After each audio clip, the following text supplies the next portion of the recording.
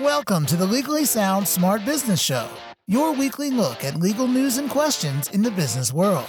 Here are your hosts, Nasser Pasha and Matt Staub. All right, welcome to Legally Sound Smart Business. My name is Nasser Pasha. And I'm Matt Staub. We're both attorneys here at Pasha Law PC, currently practicing with offices in California, Illinois, New York, and Texas. Now, welcome to the podcast where we discuss current business news with our legal twist. And today we are discussing what to do when your client does not or refuses to pay. Correct. So, we decided to change things up a little bit. I don't think this is necessary for any one particular current event that's going on, but it's an ongoing issue. I mean, maybe in the news people have seen some real estate tycoons who've over the past few decades hired contractors and small business owners for jobs, let them perform the work. When they've completed them, companies always haven't held up their end of the deal. So what we're going to discuss today is, as a business owner, what can you do to protect yourself from being blindsided, as well as what you can do once it's happened. And this is a problem that pretty much every business has. I mean, it's hard to think of any business that really doesn't have some consideration of how to collect money from your customers or clients, right? And for other businesses, there's less risk, and for others, there's more. And just kind of depending upon what industry you're in. Obviously, we represent a lot of small, medium-sized businesses across the country, but this could be a very frustrating and sometimes crippling challenge to some business owners, especially in high-risk industries. And we're talking about everything from a lot of service-based industries. Construction is one of those things where a lot of times there's non-payment. And then also if you're working with a type of clientele that tends to, you have certain fees that maybe they can't afford, and they're already in a position where they're disadvantaged in relationship to what they're being provided. I'm starting to think about credit repair services where or even I know a lot of bankruptcy attorneys, for example, they have to make sure that they get paid their money because their clients are filing for bankruptcy. So there's a very wide range of types of businesses, but pretty much every business has to deal with this issue on some level. Yeah, I mean, obviously, like you said, it's going to vary greatly depending on the nature of the work and the industry. If it's a business where you're going to require 100% payment up front, obviously you're going to have less issues. I mean, you could still have chargebacks, things like that, or bounce checks. But I think your bankruptcy example is not really good, a really good one. And if you're going to get paid at the end, especially with a client who's having,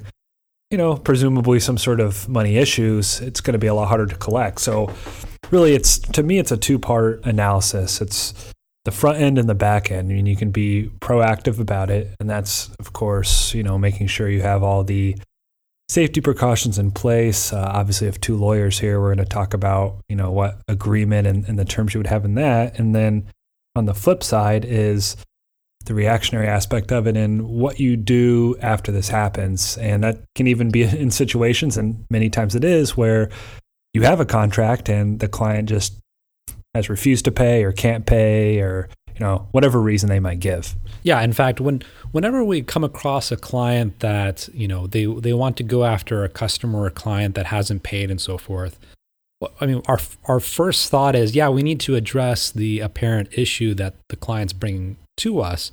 But in the back of our minds is, okay, what can we do to assess to make sure that this doesn't happen in the future?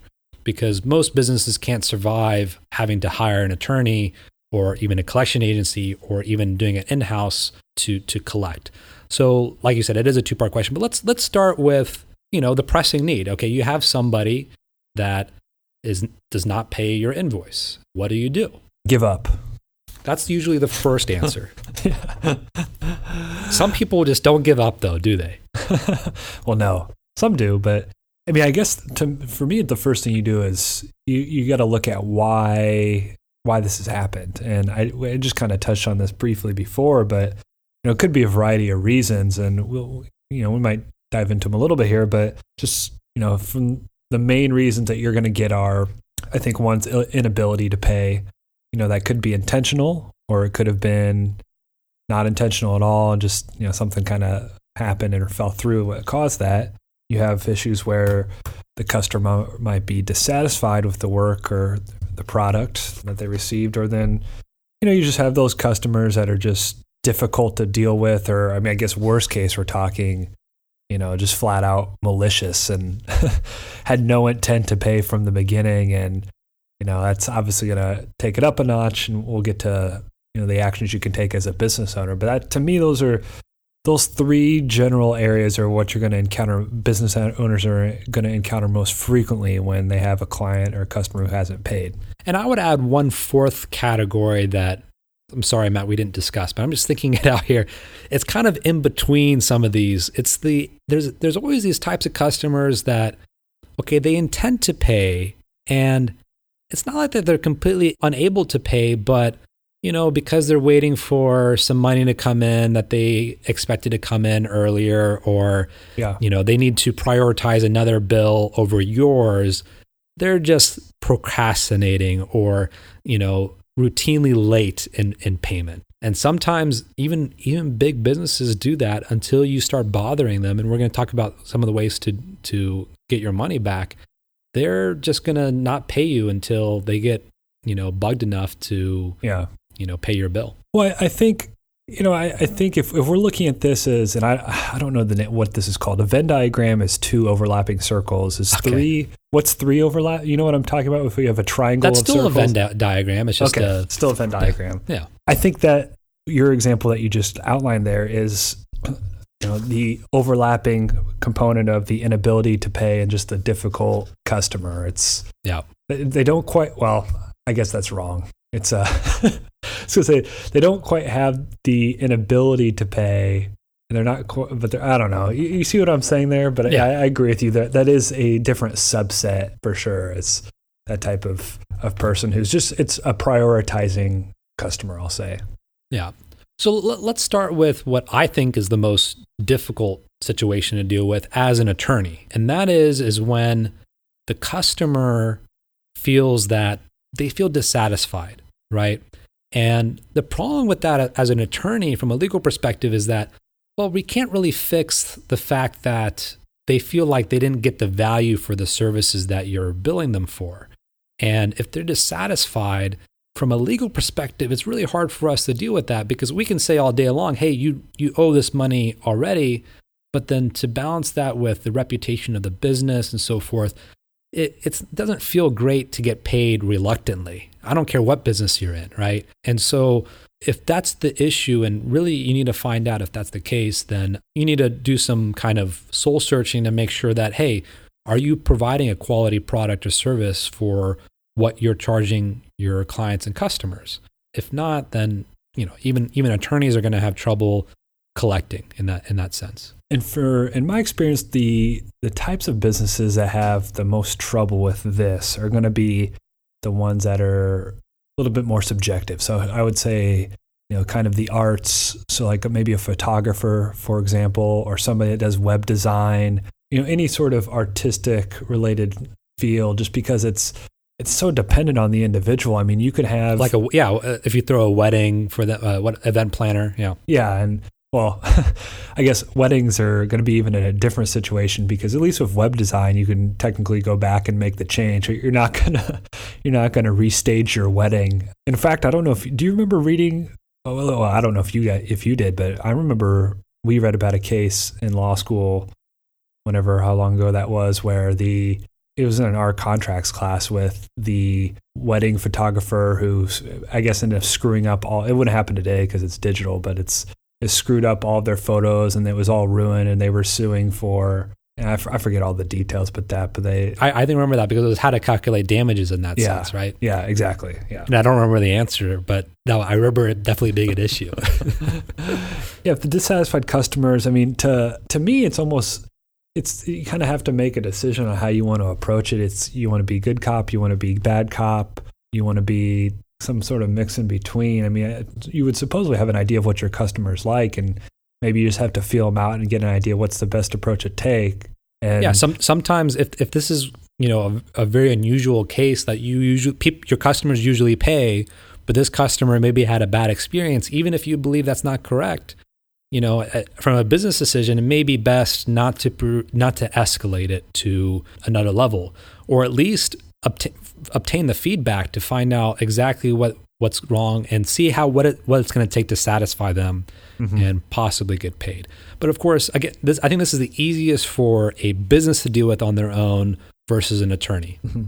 Yeah, and like you said, is this an isolated incident, or is this an ongoing thing? And oftentimes, we obviously deal with this with the businesses that we work with, and I think what we tell our clients sometimes is, look, I mean, we have legal avenues we can take, but this isn't really there's not a legal solution necessarily to this. Yeah. Or I shouldn't say that, legal approach per se.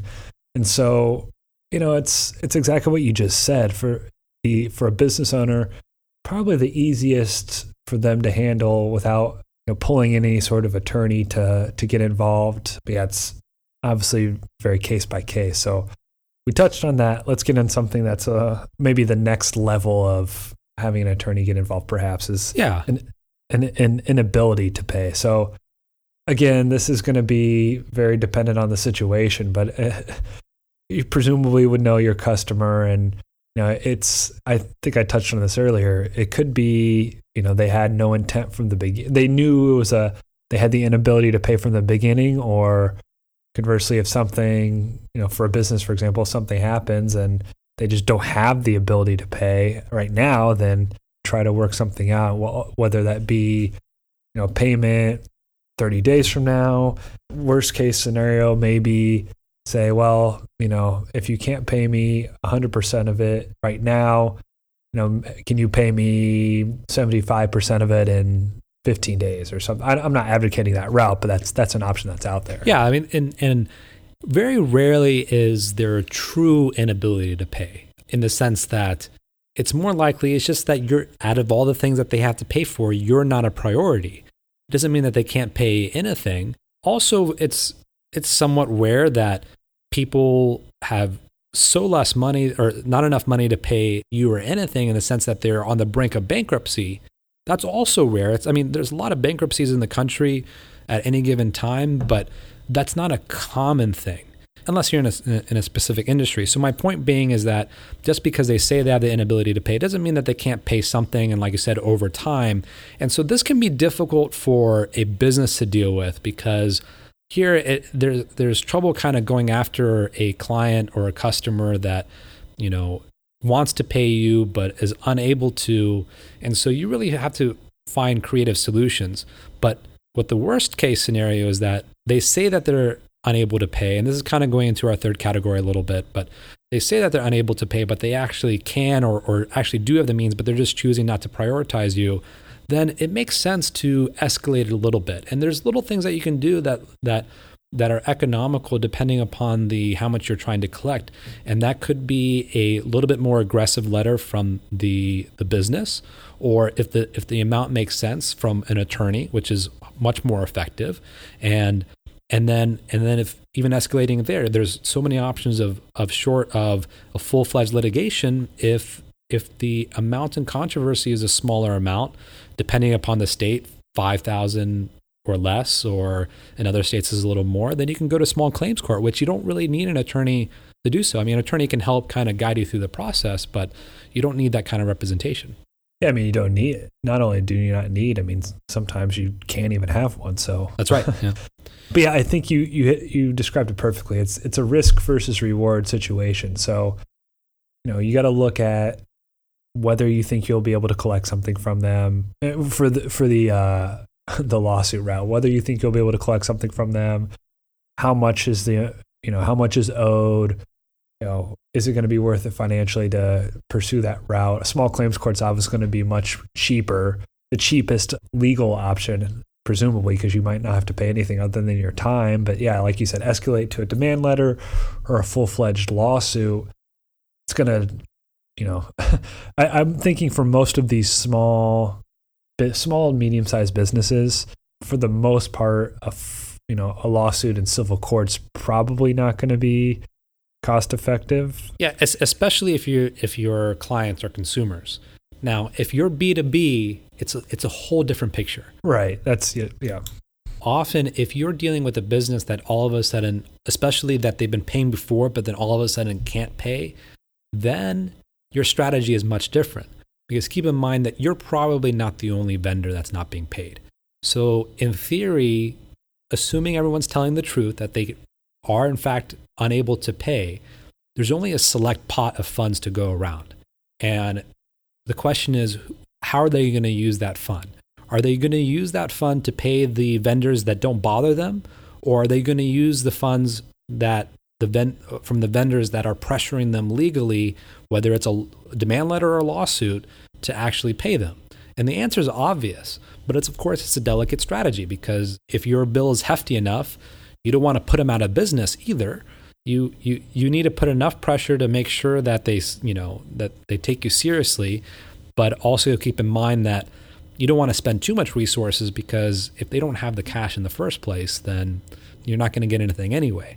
And that applies to both consumers and businesses, because the last thing you want is some kind of bankruptcy filing where your claim becomes virtually worthless or pennies on the dollar. And a quick tangent, I don't even think this is that off track, but it's an argument I've made many times before with the IRS when I've represented individuals or businesses is, if the IRS wants them to make some sort of monthly payment and they want it to be more and I'm arguing less, or they want to maybe settle it and I'm arguing less, I tell them, look, especially for businesses, they need the money.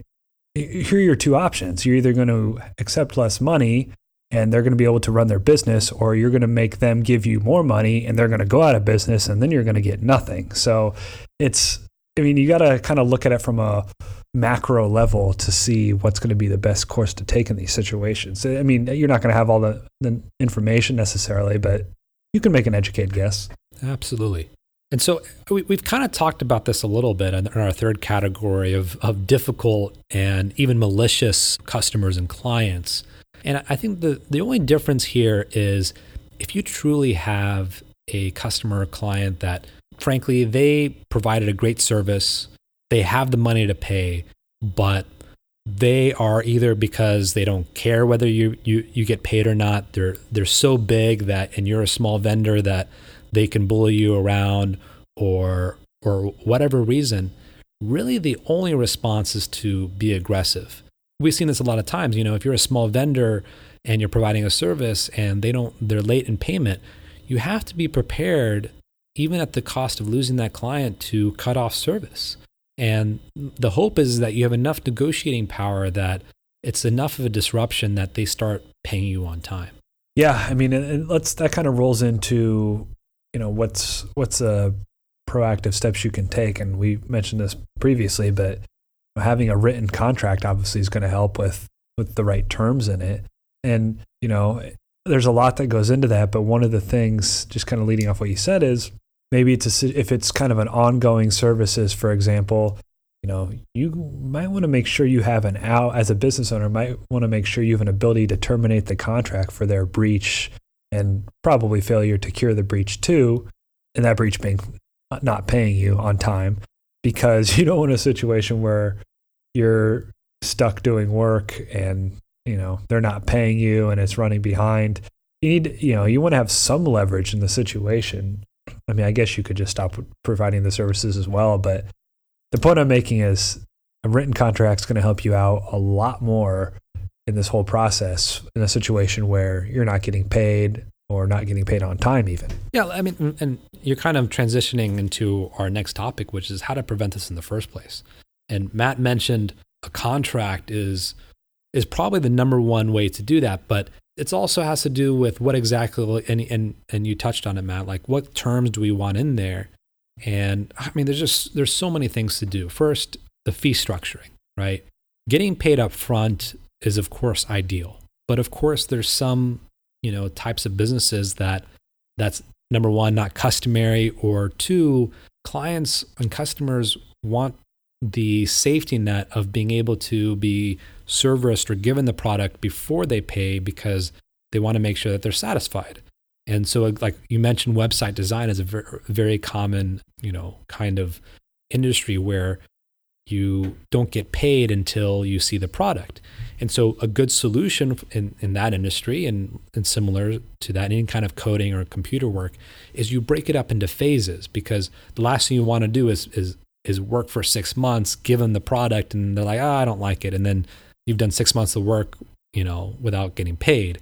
And frankly, most people in the industry understand that. But being able to articulate and describe these phases in the agreement is often very difficult for many. And I've seen a lot of people make mistakes in the sense that their business becomes half collection agency, half actually servicing their clients. Yeah, and that's a very good point. And that's really the nightmare scenario is when you're spending time or even having to hire someone perhaps to do the collection aspect of your business just because you're having all these delinquent or outstanding balances. I mean, it's just not going to be worth it. You could be chasing, paying somebody more money than to try to chase these funds than you're going to get. It's just something you don't want to encounter. And so like the sort of milestone approach to payments can work. I mean, of course, this is all very dependent on the type of business. And, like you said, there's just so many things to consider. It's difficult to narrow this down in a, short podcast where we're not even focusing on one particular business. But just know that, the possibilities, there's plenty of possibilities out there as a business owner to, protect yourself as much as possible. So another tool that you can use is by allocating late fees. And late fees are enforceable. Everybody's seen them, whether it's paying our credit card bill late or rent bill, utilities bill late, you get a late charge.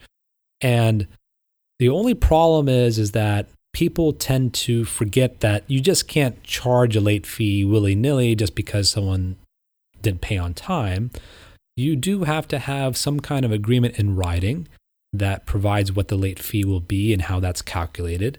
And then also there's limits to how much you can charge. So for example, a lot of states like California would consider a late fee almost interest on that amount owed, that account receivable.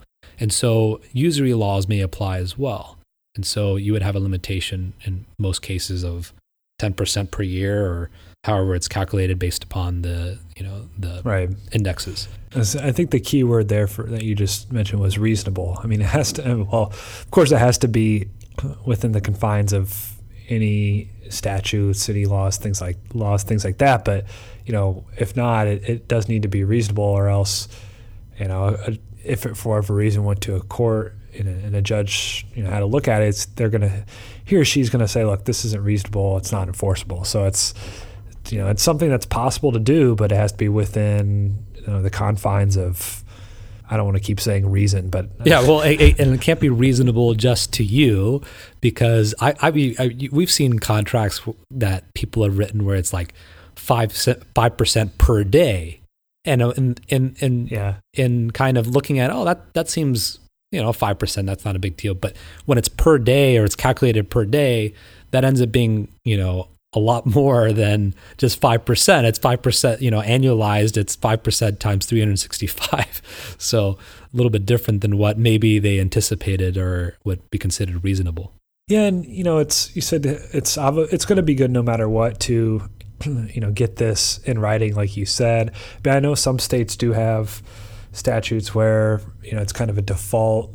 You can charge whatever X amount or X percent, if there's late payment, but it's always going to be the right route to go to get it in writing, just so there's no issues of ambiguity. Yeah, absolutely. I'm almost reluctant talking about this because it can be kind of misconstrued or misused, but attorney's fees clause. And an attorney's fees clause in a contract basically says, okay, if there's a breach and the prevailing party of a contract dispute will be able to obtain or recover the attorney's fees that are spent. And so in theory, if you put an attorney's fees clause in your agreement, if your client or customer fails to pay and then you hire an attorney to collect, then you can recover those legal fees. Now, that sounds really nice, but the only problem with that is oftentimes most states, even if you put it on a one-sided deal, they may automatically make it two-sided in the sense that even if there's any kind of breach, even if you breach the contract and the customer sues you, then they can recover attorney's fees. Or if you sue them thinking that you're right, but then you end up being wrong, then you still may be liable for their attorney's fees. So I'm just mentioning it because it is a tool out there, but it's like any tool, you got to know how to use it and when to use it. And depending upon your industry, where it's more likely that your client's not going to pay you than it is for you to breach the contract, then an attorney's fees clause is great because, and this is like, for example, credit card agreements all have that because it's very unlikely that the credit card company is going to breach their contract against you. It's more likely that you're going to fail to pay the credit card or what have you, and if they file a lawsuit, they're going to be able to recover their attorney's fees, and that's why they do enforce credit card judgments against people that have the money. That's a good point. I'm glad you brought that up. You're welcome. That's why I did it. So let's see what else. Yeah, I mean, that's more or less, I think that's really kind of the quick overview. I mean, there's California, for example, we keep mentioning it depends on the industry. I mean, there's the Prompt Pay Act, which deals more with owner-contractor issues, but that's obviously... You mentioned prompt pay. I mean, that's like there's another way to encourage customers and clients to pay on time is to give them a discount if they pay within 30 days. It's almost a reverse late fee, but it's a little bit more politically correct, right? And in fact, especially if you're giving, this works really well if you're a small vendor and you're dealing with a very big company, because to them, it's like, okay, if I get a 1% discount for paying early and it's a sizable invoice, for them, it's just an easy mathematical problem because the reason they pay late is because of cash flow issues, and so if there's no real penalty to it, then they're going to do that, and that's a very effective way. It's virtually, if it's a 1% discount, it's a virtually 1% late fee. Yeah, that's a good point. Also, I was thinking is that, and this we kind of should have started out with, is that you need to have, especially if you're not getting paid on the front end, you need to have a procedure of collections and a procedure of escalation, especially if you're doing a lot of volume of business in general, meaning a lot of small transactions. You need to have a routine of invoicing. In the sense, let's say you have a 30-day invoice. That means that after you send your invoice the first day, if you don't receive it by the 20th day, you send another invoice, hey, follow up, hey, don't forget your invoice is due or your payment is due within 10 days. And if you don't, and as soon as they don't get payment on the 30th day, then you need to have another follow-up. And it could be an email, it could be a letter, or it could be even a phone call. And then you escalate from there. You have another tickler at 45 days or 60 days. And then 90 days, you need to have some, escalate that correspondence, whether it becomes, hey, final notice or what have you, just as you would get. I mean, hopefully you don't get this, but we've all seen it at least, elsewhere, that, you get, that final notice stamp, or, you're about to be evicted. There's an escalation to that. And no, you should also have an internal policy. Okay, at what point are you going to have your attorney send a demand letter? At what point and for how much money are you going to file a lawsuit for? And for most businesses, you pretty much need that policy because you're going to encounter this over and over again. There's some businesses that they tend not to have too many kind of late payments, and so it may depend on a case-by-case basis. But I would say most businesses, there's always a certain percentage of just customers and clients that are late or non-payers, and if you're smart enough, or I shouldn't say smart enough, if you're able to, and your industry is capable of doing so, getting rid of those troubled customers will make your life much easier. So for those listening, if you can't get rid of troubled customers, you're not smart, according to Nasser. That's not what I said. Don't put words in the mouth that I actually just said 5 seconds ago. And one last thing too, I do want to mention, I know we just keep piling on this, but we could look at the opposite side of this equation. So you have a customer, or let's say in this situation, customers aren't paying you. You're expecting that money to come in.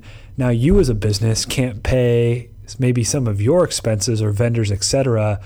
You've got to look at it from the other side of the mirror, I guess. And so Obviously, you have to pay wages. You're going to pay things like that, but you need to have some sort of plan in place.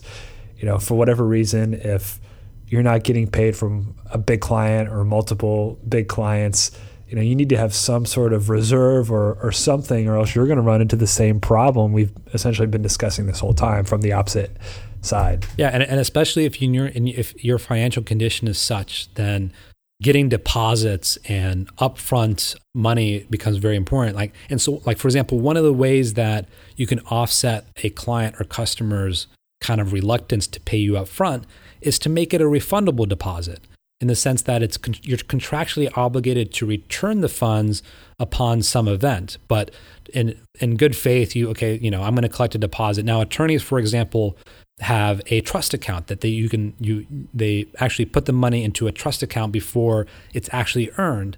Now, some businesses can do the same. Now, most businesses don't have a trust account or escrow account, but when you're talking about a large amount of funds, just as an example, when you're buying a business, right, you're not going to put $1 million in their hands and they're going to hand the business over. You're going to put it into an escrow, just like you're buying a house. And so there are, if the amount is large enough, you can definitely go through an escrow service, and it makes sense. I know if you're buying anything illegal online, they have escrow services, so in the dark web. So why not for people that are doing legitimate business? I don't buy anything on the dark web. I'm just, as an FYI. All right, well, I think that's our podcast. Thanks for joining us. Keep it sound, keep it smart. This has been the Legally Sound Smart Business Show with your hosts, Nasser Pasha and Matt Staub.